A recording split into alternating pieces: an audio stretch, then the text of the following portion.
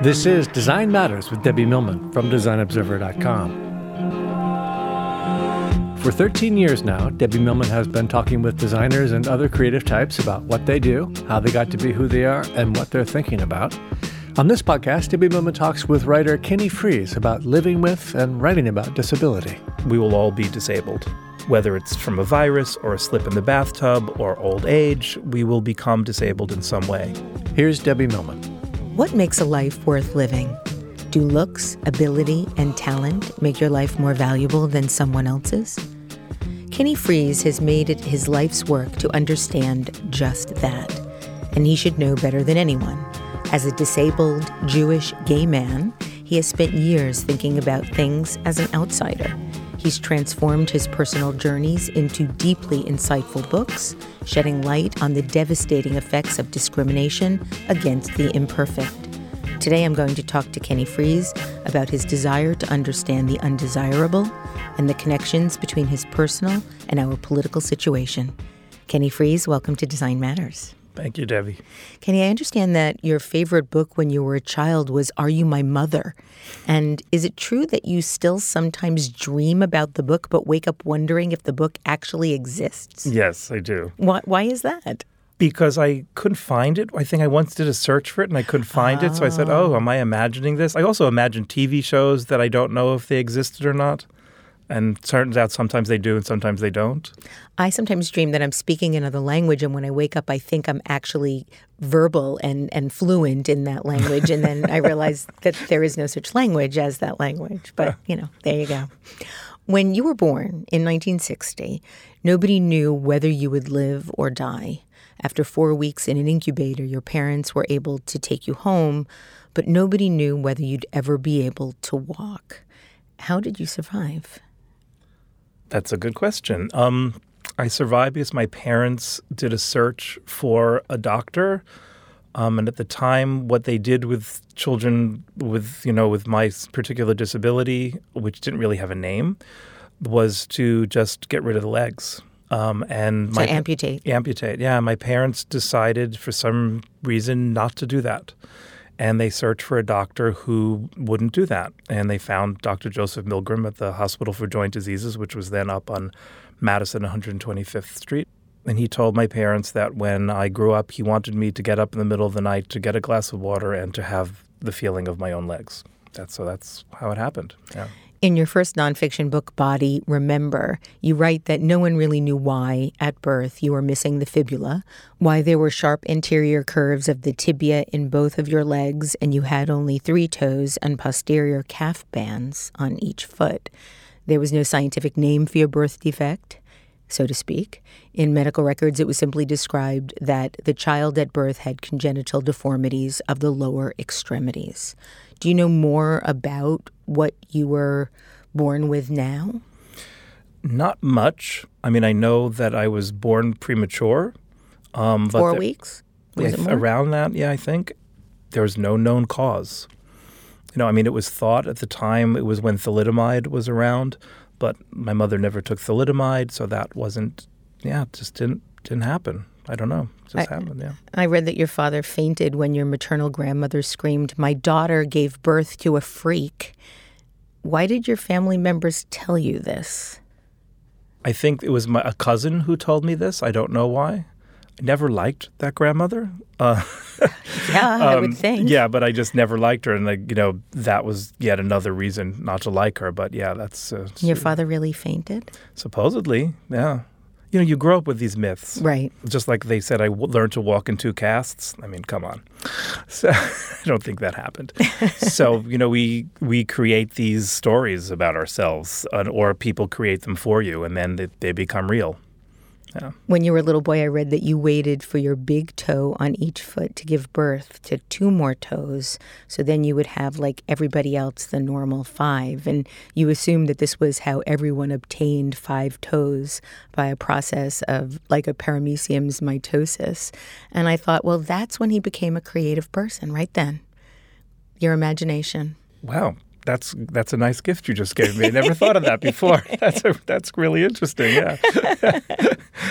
Once your parents got over the shock of your birth, you became the first disabled student admitted to a regular Brooklyn, New York elementary school. I also was in that elementary school system in New York City.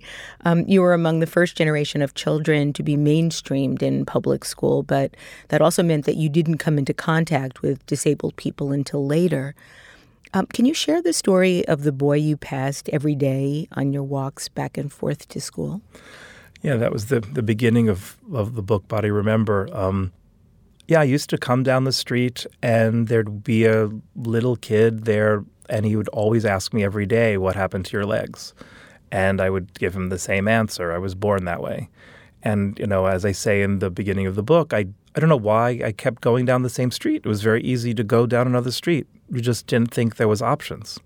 And I think that's a good metaphor for something. Probably we just do these things and then we have to figure out why we did them later.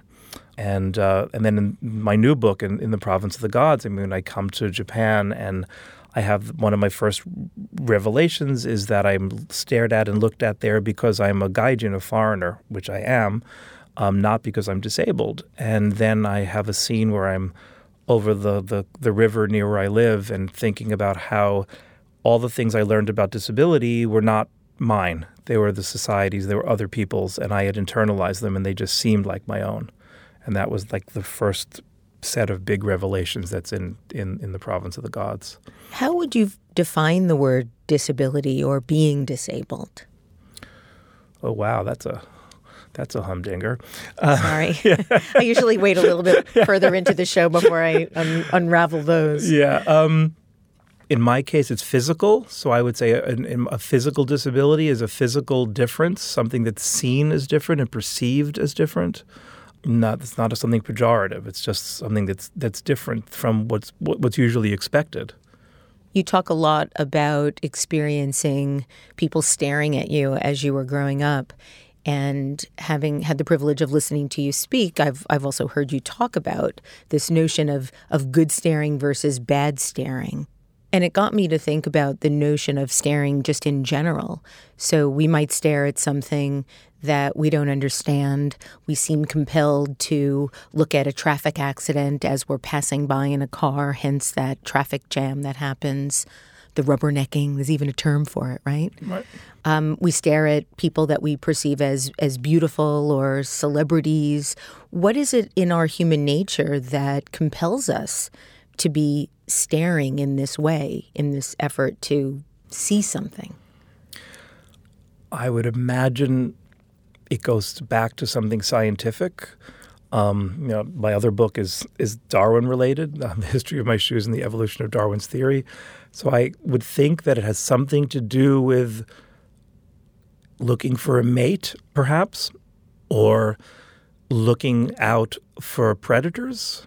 What's dangerous, what's not dangerous, could give us the best children. There are two different extremes. I think that's probably what it goes back to, for when we were, humans were in a different environment. And this is the carryover for it.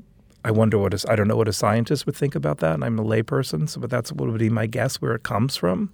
But the word disabled itself feels like it has real pejorative connotations. It's not an objective word. It's a word that is embedded with judgment. And how do we as a culture try to shift that perception?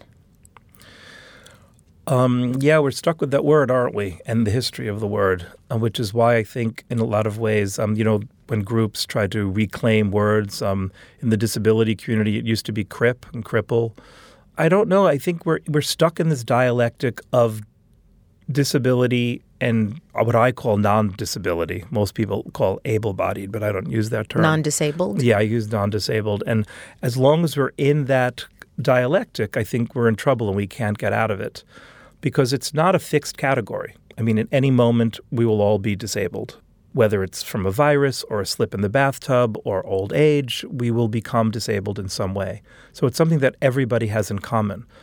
People always said when Body Remember came out, I was asked on a radio show, why would somebody who's not gay, disabled, or Jewish want to read your work? So I said to them, well, my book is about the relationship between the body and memory. We all have bodies and we all remember. So we're stuck in this dialectic between disability and non-disability.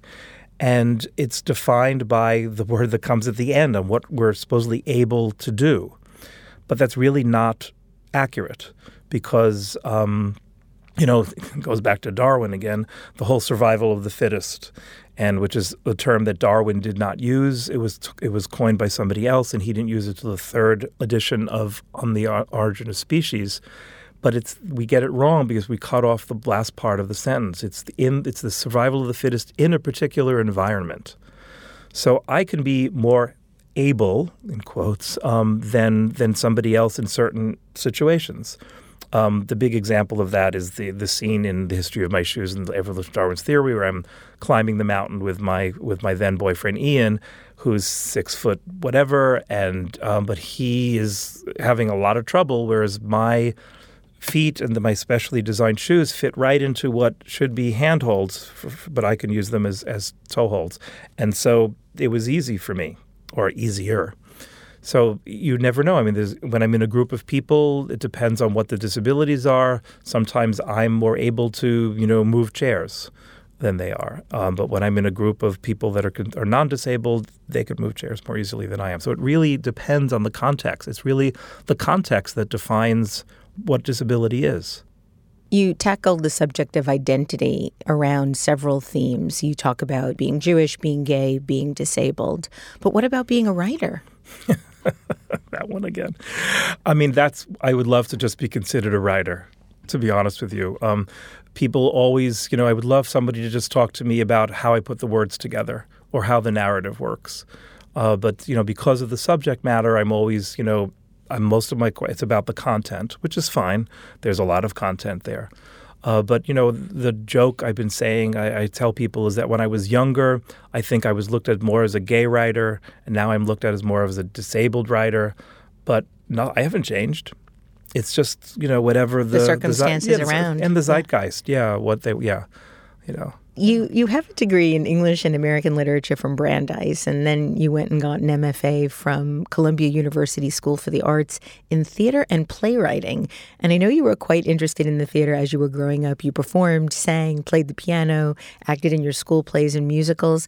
Did you at that point in your life, want to work in the theater? Yeah, I probably still do. And the most exciting thing is when I was commissioned to write an opera libretto for the Houston Grand Opera a few years ago. And that was just thrilling to me to be back in a rehearsal room. And theater was a very big part of my life. It still is. I go to the theater all the time. Even in Berlin, where I live, I go to the theater. I'd love to write another opera. But I think I stopped writing plays because I didn't want to externalize things all the time. And then to write a play, you had to externalize everything. It's all about action. And I just didn't want to do that anymore. And I wanted to concentrate more on language and that sort of thing. Then it just didn't seem right to do it anymore. You officially, in quotes, started writing in 1988 after you began attending Malay Colony for the Arts. What motivated your going there and starting to write? I've always had trouble writing at home. Why? How come? I think the deep focus that I need to get to the place that works for me as a writer, it just doesn't happen with normal daily life. So all of my first drafts have been written away from home. I was able within the province of the gods to write the 27. It went through 27 drafts, Debbie. That I was able to do some of that work at home, thankfully. And now I'm starting a new book, and I'm attempting to write some of the first draft at home. We'll see if it goes. I just never been able to do that. I'm not an everyday writer. I'm a very bad role model for my students. And I come to the page kind of late. I come to the page after things are a little bit settled in my head. I'm not someone to just work things out on the page. I mean, I obviously will work things out on the page, but just to get started, I need to know what I'm doing. And I needed to go away. So I don't know, at some point, I think I've had 40 residencies all over the place to do the work. So Malay was the first one, yeah. Do you have a different approach when you're writing poetry versus fiction or nonfiction? I don't write much poetry anymore. So I don't know. It's been a while. So I think that no matter what I'm writing, the word is where it comes down to the word in the sentence. My books are not very long, and I think the compression is what I learned from writing poetry. In one of your poems, a poem titled Body Language, you turn the idea of body and memory into a metaphor and ask, what is a scar if not the memory of a once open wound? That really moved me. And I was wondering if you would read that poem today here on Design Matters. Sure. Body language. What is a scar if not the memory of a once open wound? You press your finger between my toes, slide the soap up the side of my leg until you reach the scar with the 2 holes where the pins were inserted 20 years ago. Leaning back, I remember how I pulled the pin from my leg, how in a waist-high cast I dragged myself from my room to show my parents what I had done. Your hand on my scar brings you back to the tub, and I want to ask you, what do you feel when you touch me there? I want you to ask me, what are you feeling now? But we do not speak. You drop the soap in the water, and I continue washing alone. Do you know my father would bathe my feet as you do, as if it was the most natural thing? But up to now, I have allowed only 2 pair of hands to touch me there, to be the salve for what still feels like an open wound. The skin is healed, but the scars grow deeper. When you touch them, what do they tell you about my life? Thank you. Absolutely beautiful. You have said that familiarity can impede recognition and that over time the body adjusts until what was once a severe disturbance becomes white noise. When one is accustomed to it, even a screeching car or ambulance siren will not attract attention. Is this how you came to get used to your own body? I think so. I think that when you become accustomed to something, well, here we go off on a crazy tangent, but, people say they don't want to normalize Donald Trump. But when you get used to something, how do you not normalize something? How do you not become accustomed to it? And I think in that particular passage, I'm talking about probably the back pain that I started to have when I was in my 20s, because my leg length discrepancy, which is still there. And sometimes I don't realize how much discomfort my body is in until if I get a massage, I said, oh my God, really? That's what's been going on?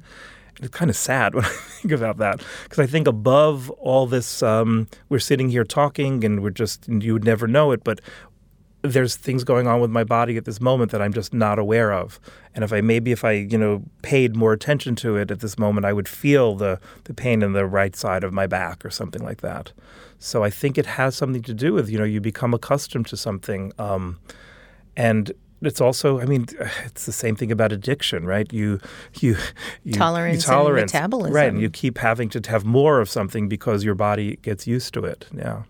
You've written about how while you didn't feel disabled, you internalized the devaluing messages of society. So from doctors, from your family, and from your brother. And your brother was particularly cruel to you. It was extremely hard for me, Kenny, to read that he was more than emotionally abusive to you. He was also sexually abusing you from a very, very young age. How on earth did you survive? I don't know. I did. I think that somewhere along the line, I don't know where, it must have been somewhere from my parents, that I just had this belief in myself. I have my moments where I sure don't. But at the core, I know my worth. Same thing with my writing. If it gets ignored, it's not about me. It's about, the culture that doesn't get what I'm doing or can't find a place for what I do.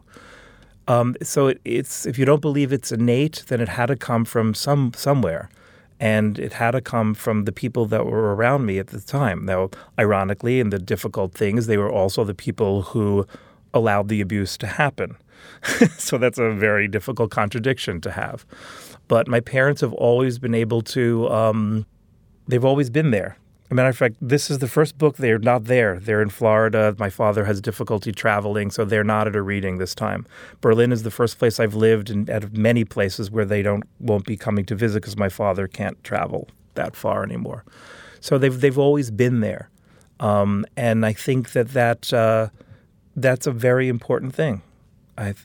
There's no question now that I've read all of your nonfiction books that your parents really do love you. Mm-hmm. And that was also something that I grew as I was reading your 3 memoirs to really feel very deeply, and the pain that they felt when you were in pain. And you ask this question in your writing. You say, is it true that once you are forced against your will to experience something your body is supposed to enjoy, you remember those experiences over and over until they become part of every situation that involves being touched by someone you love? And I was wondering now, all these years later, would you answer that question differently than you might have then? When you were saying that, I was saying I originally thought no, but I don't think that's true. I think that I'm just I think going back to what we were talking about, I think maybe I'm just more accustomed to it. I still think that those early experiences are still there. It's still at the root of a lot of my relationships, except that I think I'm more in control of that now. I could say, oh, that happened. That's why. We don't have to go down that way. If I'm aware of it. I think the people to ask are actually people I'm in relationship with. They would know more than I do. But yeah, I think it's really interesting to hear this stuff because I really haven't thought about it in a very long time. And so I think that, I think it's still there. I think it still informs what I do and how I react and and it definitely informs my relationships, but I'm more aware of it so I don't have to go down it as far as I used to. When you were a child, you needed to create a myth that would explain not only why you were born with a deformed lower body, but why you had to suffer through so much pain. And you felt like there had to be a reason, and it had to be large enough to drown out the physical pain. So you began to believe that your deformed body and the pain it caused you were a sign from God that you were important. And then you went to Japan, where you were shocked to learn that Buddhism sees disability in terms of reincarnation, that someone must have done something wrong in their past life. That was shocking to me. And is that still the way it's perceived now, today? I think so. I mean, I'm not a religion scholar, so I don't know. I mean, but my understanding of Buddhism is that that's the way they see disability. But, many things in religions we don't really believe anymore. So I think it's a tenet that's at the basis of the religion, though, and I don't think you can get rid of it that easily. And it's not only you, it could be something your parents did or something somewhere. Yeah. Well, I remember reading several years ago about a baby that was born with, I think, 4 or 6 extra extremities. And her parents wanted to remedy that right at the time she was born. And apparently, I think it was in India, the people of India thought she was a god. Well, Ganesha, I mean, yeah. And didn't want them to do anything to her because they believed that she was a reincarnated god. It's so interesting, these myths we tell ourselves, whether somebody that is different is demonized or sainted. What's interesting about that example is that you would think, oh, wow, like a god, so let's leave it. But then it goes a step further, and they have to be a god in order to have that difference. Can't we just have the difference and not have them be a god? Can't it just be? I mean, it has to be something preordained or divine or the reverse in order for it to be accepted. Why just not accept it? What kind of species are we that are continually discriminating against what we perceive as other, whether it be race, whether it be gender, orientation, disability, or ability? In 100 years, are we going to look back on these times and think, what were we thinking? Yes, and not very long ago, it was not legal for a disabled person to be in public. It was the ugly laws, which the last one, they weren't enforced, but the last one went off the books in 1974.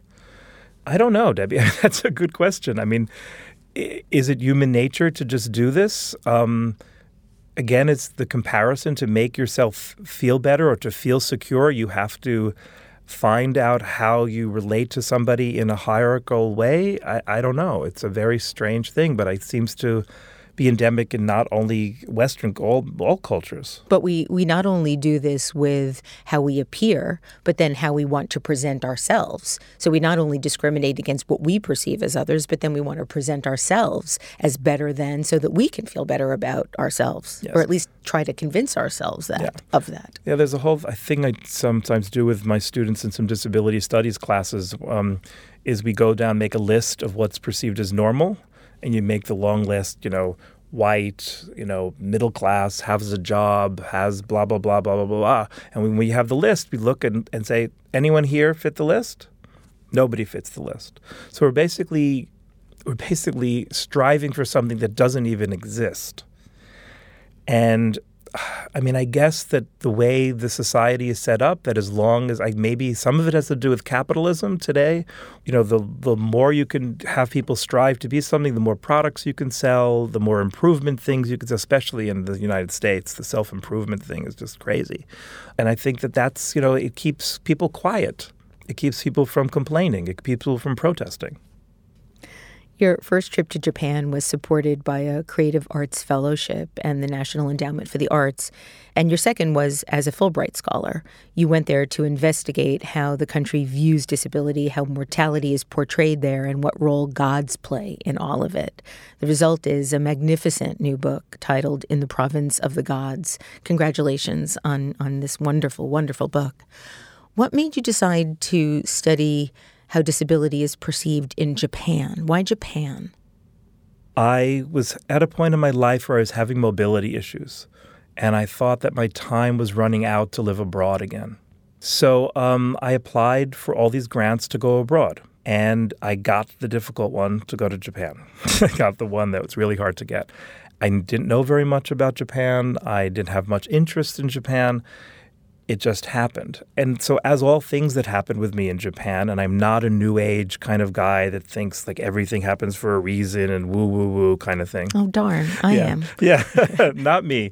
And so I went off to Japan where everything just, when it didn't work, it landed up working. You ask in Japan, you ask questions and you get answers to something completely different. And I just decided early on that I would take what was given to me and make what I could of it. And as soon as I was able to accept that, that's how I lived there. You start the book by stating Tokyo might be the only city in the world where you can make a right, another right, another right, and another right, and not end up in the same place as you began. So how hard was it to acclimate to this entirely new land and culture and zeitgeist? It was crazy. It was really crazy. There's this thing in culture shock when they say about culture shock that you become really enamored of these things in a culture. And then after a certain amount of time, you get really annoyed at the culture. And it's the same things that you were excited about. That Sounds like love. Yeah, but that never happened to me in Japan. And it never happened with Mike either, the man who I meet who becomes my husband. And it's just something, there's something about that culture that just speaks to me in a way that I can't even describe.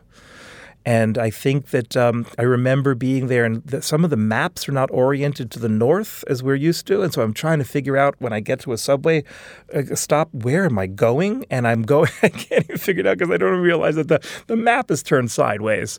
But that was what it was like. And I was in this place of just total adventure, which was just exhilarating. I would leave the house in the morning to go to a private Japanese lesson thinking I would leave 9 o'clock. I'd be home by 11. No, I would come home after midnight. My phone would ring. Somebody wanted to meet me there. I would go there. I'd land up at GB, the bar that I hung out in. And that was my life in Japan. I was struck by the realization, you brought it up earlier in our interview, that you were being treated differently, not because you were disabled, but because you were a foreigner. Yeah. Gaijin, is that the word? Yeah, gaijin, yeah. What was that like for you to suddenly be noticed or treated in a certain way for a very different reason than you were used to? It made sense because I was a foreigner, where it never makes sense for me to be treated as different in my own country because I'm supposedly, quote unquote, belong here. So that was my first big revelation, and I was never accosted because I was disabled. I never felt people were acting strangely because I was disabled. If they were acting strangely, it was because I was a foreigner. I mean, I noticed that because Brenda, the poet who lived upstairs from me, Brenda Shaughnessy, who's quite a well-known poet, she had this experience when she first got there that people acted strange and stared at her. And when she went into a store, they didn't know how to deal with her because they were afraid they couldn't help her because they wouldn't understand her. And they couldn't speak English well enough and she couldn't speak Japanese. So it was all about this foreignness. It wasn't about my being a disabled person.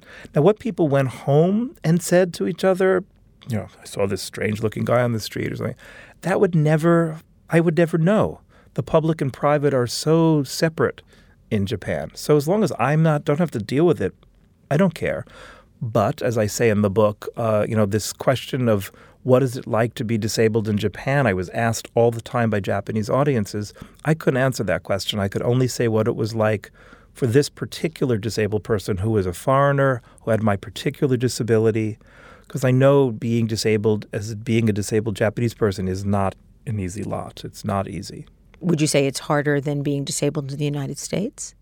I would say that you don't have the protections of the law that we have here, though they're not as strong as they should be. There's an employment quota in Japan where companies are supposed to hire a certain percentage of disabled people, and for government it's a little higher percentage. I just had a conversation with Karen Nakamura in Berkeley. She's both Japanese and disabled and a disability studies professor. And she thinks, the ADA, the American Disabilities Act, has not helped employment here at all, where maybe we need a system like you have in Japan where the quota happens. But a lot of the companies don't follow it. They don't care. The penalties are minor. They only care when they're listed on a list that they've done it over a few years. And then the shame kicks in and they don't like it anymore. But a lot of the jobs that they're employing people are menial labor. There's nothing, grandiose about this. So, I mean, it shows up differently in society. I think we're more visible here and we have more political power here. I did meet something that didn't get into the book. I met a young woman who was part of a grassroots disability organization called Footloose. And she said something to me that was has stayed with me. She said, "We are very far from the government here." Yeah, maybe we're wrong, but we can protest and can change things here. You really don't get that feeling living in Japan. Your disability was described as a physical fact in the book, and I'm wondering if you can share what that means. I thought the irony was that this phrase was given to you by a non-native English speaker, but this physical fact seems to be quite important to the story. Yes, it was given to me by a man who goes by the name of Masa, who I become involved with, a Japanese man in Tokyo, and he described my disability to somebody as basically I told him about your physical fact. And I said, wow, what a gift that is. To be, that's basically what it is. It's like your hair color or your eye color. It's no big deal. It just is what it is. Like lefty righty. Exactly. I love it. Yeah. I think it's a wonderful way to talk about anything specific about a person's presentation. Yeah. You are also in Japan to investigate the possibility that one of the Japanese gods of fishermen and luck, Ibisu, did I pronounce that correctly? Yeah. Might actually be disabled. So an actual god that might be disabled. And when you get to Japan, you initially find out that Ibisu is actually a popular beer. What did you eventually discover about the god? Yeah. It's funny because there's also an area of Tokyo that was called Ibisu, but the first time I was there, I didn't live near there, so I didn't really know about it. The second time I was in Japan, I actually met with the man who claims that this is so. His name is Hanada Shunsho. He's a wonderful disability studies scholar. And his claim is that not only Ibisu, but all of the 7 Shichifukujin, the 7 lucky gods, which a lot of people return home with, the little tchotchkes that they buy, all 7 of them are disabled. And he goes through the whole litany of them and what their disability is. And the funny thing about it, there's one female god named Benton.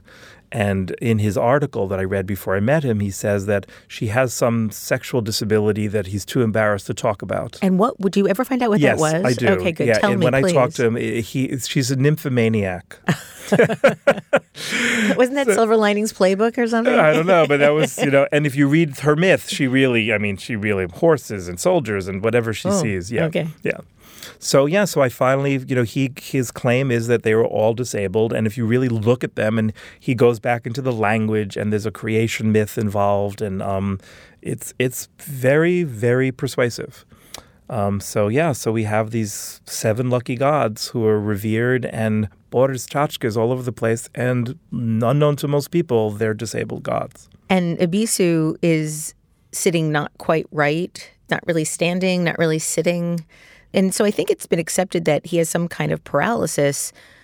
But do we know for sure what the actual thing is that he's... Hanro Shunsho says it's cerebral palsy. Okay. Yeah, which is also his own disability, which is Hanro Shunsho's disability as well. But disability is surprisingly central to Japanese culture. I mean, that's what's so interesting. That the blind biwa hoshi, the blind chanting priests who roam the country, basically spread the legends and myths of the country and unify the country. And some people think that it actually spread the Japanese language. And so their language and the whole mythology of the country are based on because of these disabled chanters, these blind priests. How more central can you get? Absolutely. Yeah. Before you left for Japan, you took Japanese lessons in a class taught by an American who had lived in Japan, and he told you that it would be difficult for Japanese people to understand your sense of humor. I guess as a Jewish gay man, it would be difficult to relate. I don't know. Yeah. And it would be difficult for you to develop deep friendships, but this was hardly the case for you. Yeah, totally. It seems as if you made some of the most extraordinary friendships of your life while you were there. I did. I really did. And with unexpected people. There's a character in the book, my good friend, now dead, M.M., who was the first simultaneous interpreter in Japan. And, I met him at the Japan-U.S. Friendship Commission reception. Basically, I guess it was a fundraiser for them. Who knows? And I met him there, and who knew I would become really close friends with this short, balding, elderly Japanese man who was very well known. Simultaneous translator. Yeah, one of the first. Right. Yeah. Yes. So he's the one when presidents came or foreign ministers, he's the one who did the interpretation. When Neil Armstrong landed on the moon, he was the voice that Japanese people heard during the Japanese translation. As you spent more time in the gardens of Japan, you found yourself writing not about disability, but about Japanese gardens. And this body of work became a poem sequence that became a song cycle, as well as a Japanese cloth designed by a Japanese calligrapher. I think it's called a tenugui. Tenugui, yeah. And now a book is published as a companion to In the Province of the Gods. And I was wondering if you could read a poem from that book for us as well. Yeah, I mean, this one... they're all about specific gardens, and they're all about usually a specific place within the garden. And this is a poem about Rokugien. It's one of these famous gardens in Japan, and this is called. There's a place in the garden Rokugien called Takimi no Chaya. So I think it's kind of self-explanatory. It's a garden in Tokyo. So this is the poem about Rokugien.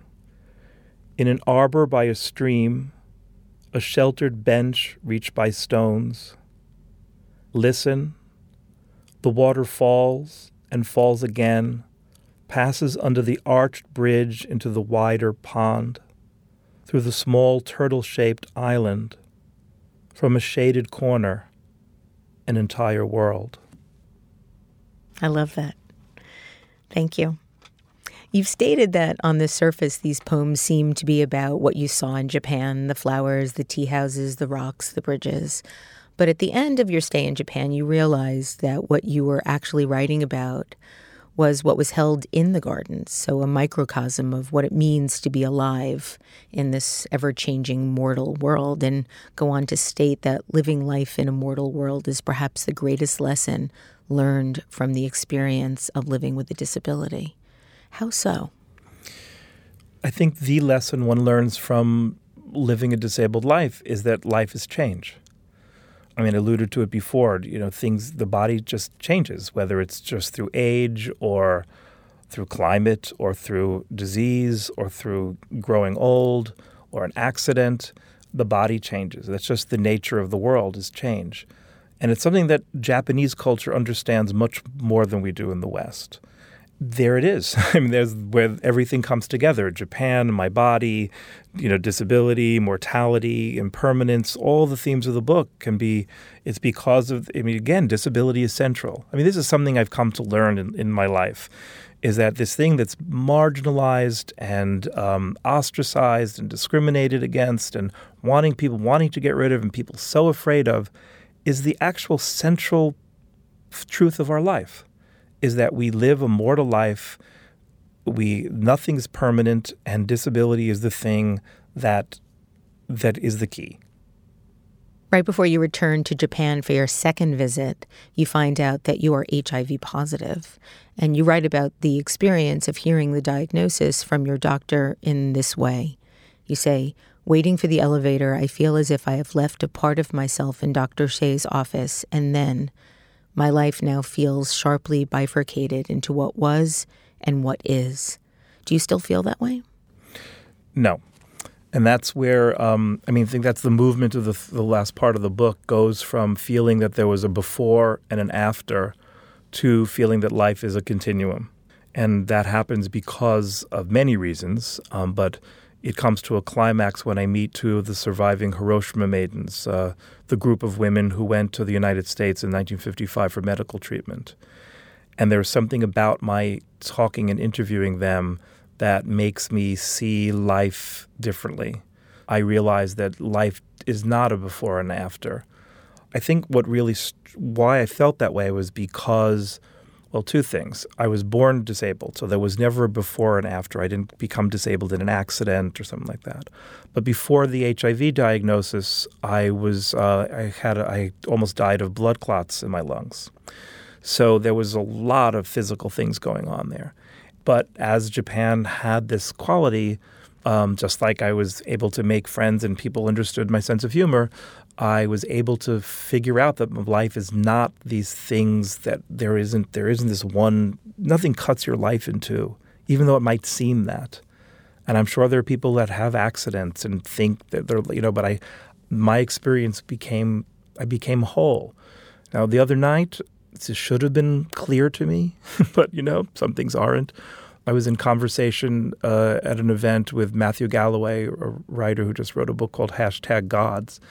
And he talked about how he saw the imagery in the book about HIV starting to be – I would see it everywhere in the world. I would see it I'd be up in the big building in Roppongi, and I would look out and I would see all the traffic, and I would see that as virus, as stuff going through. And it just became more of a part of me and a part of the way I saw things. And then, of course, I met my husband. And as luck would have it, he was the first person I had to divulge being HIV positive that I was going to be intimate with. And his attitude was almost like, you stepped in gum. I mean, it just didn't make a difference. Oh, no, it was better than that. He said, you'll need more than low T cells to get rid of me. And it was perfect. I would have proposed right then and there if I were you. Yeah. But you're wonderfully healthy now. You've been married to Mike for 11 years? Almost 11 years. 11 years. There's so much hope in this book about what is the highest in humans. But you do go on to state that none of us know when or how we will die. As we live our lives, most of us do not think about this very much. Now I think about it all the time. And so I have two questions. First, do you still think about it all the time now that it's been 11 years since this all happened? And are you afraid of death? Do I feel that do I feel the same way? That's a good question. You ask good questions. I think about it all the time. I think about it every time I take my pills, which keep me alive, which is now twice a day. So, yes. The most frightening thing for me, my friends with HIV really laugh at me. When I have to go for my results, every 6 months, it's almost like I'm going to have a heart attack. Thankfully, in Germany, where I live, it only takes 2 days to get the results. In Canada, it was 2, where I lived with Mike for a while. It took 2 weeks. And as that time would go, you'd feel and then sitting in the doctor's office waiting, it felt like I was going to have a stroke. It still happens. Now it's just compressed into 2 days. But those hours, I'm a mess. And my friends just think I'm crazy. So yeah, am I afraid of death? Yes. Okay, fair enough. Yes. So I have one last question for you. You and your husband Mike are now living in Germany, as you've mentioned, in Berlin, and I believe you're working on a new book titled Stumbling Over History. Is that the correct title? Yeah. So tell us what that book is about and when we can expect to read it.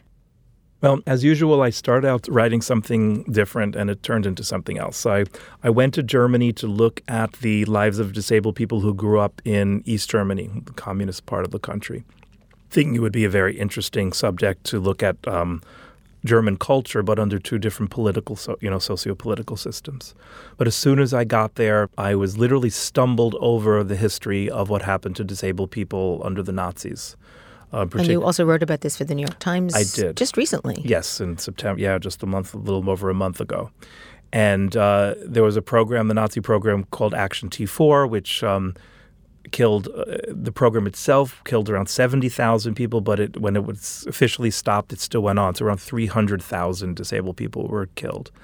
And then I realized I had to even go back even earlier, because in the 1920s, the sterilizations were happening, the mistreatments of disabled people, not only in Germany, in the UK, in the US. We had the Buck versus Bell Supreme Court decision here was, one generation of imbeciles is enough, was the opinion.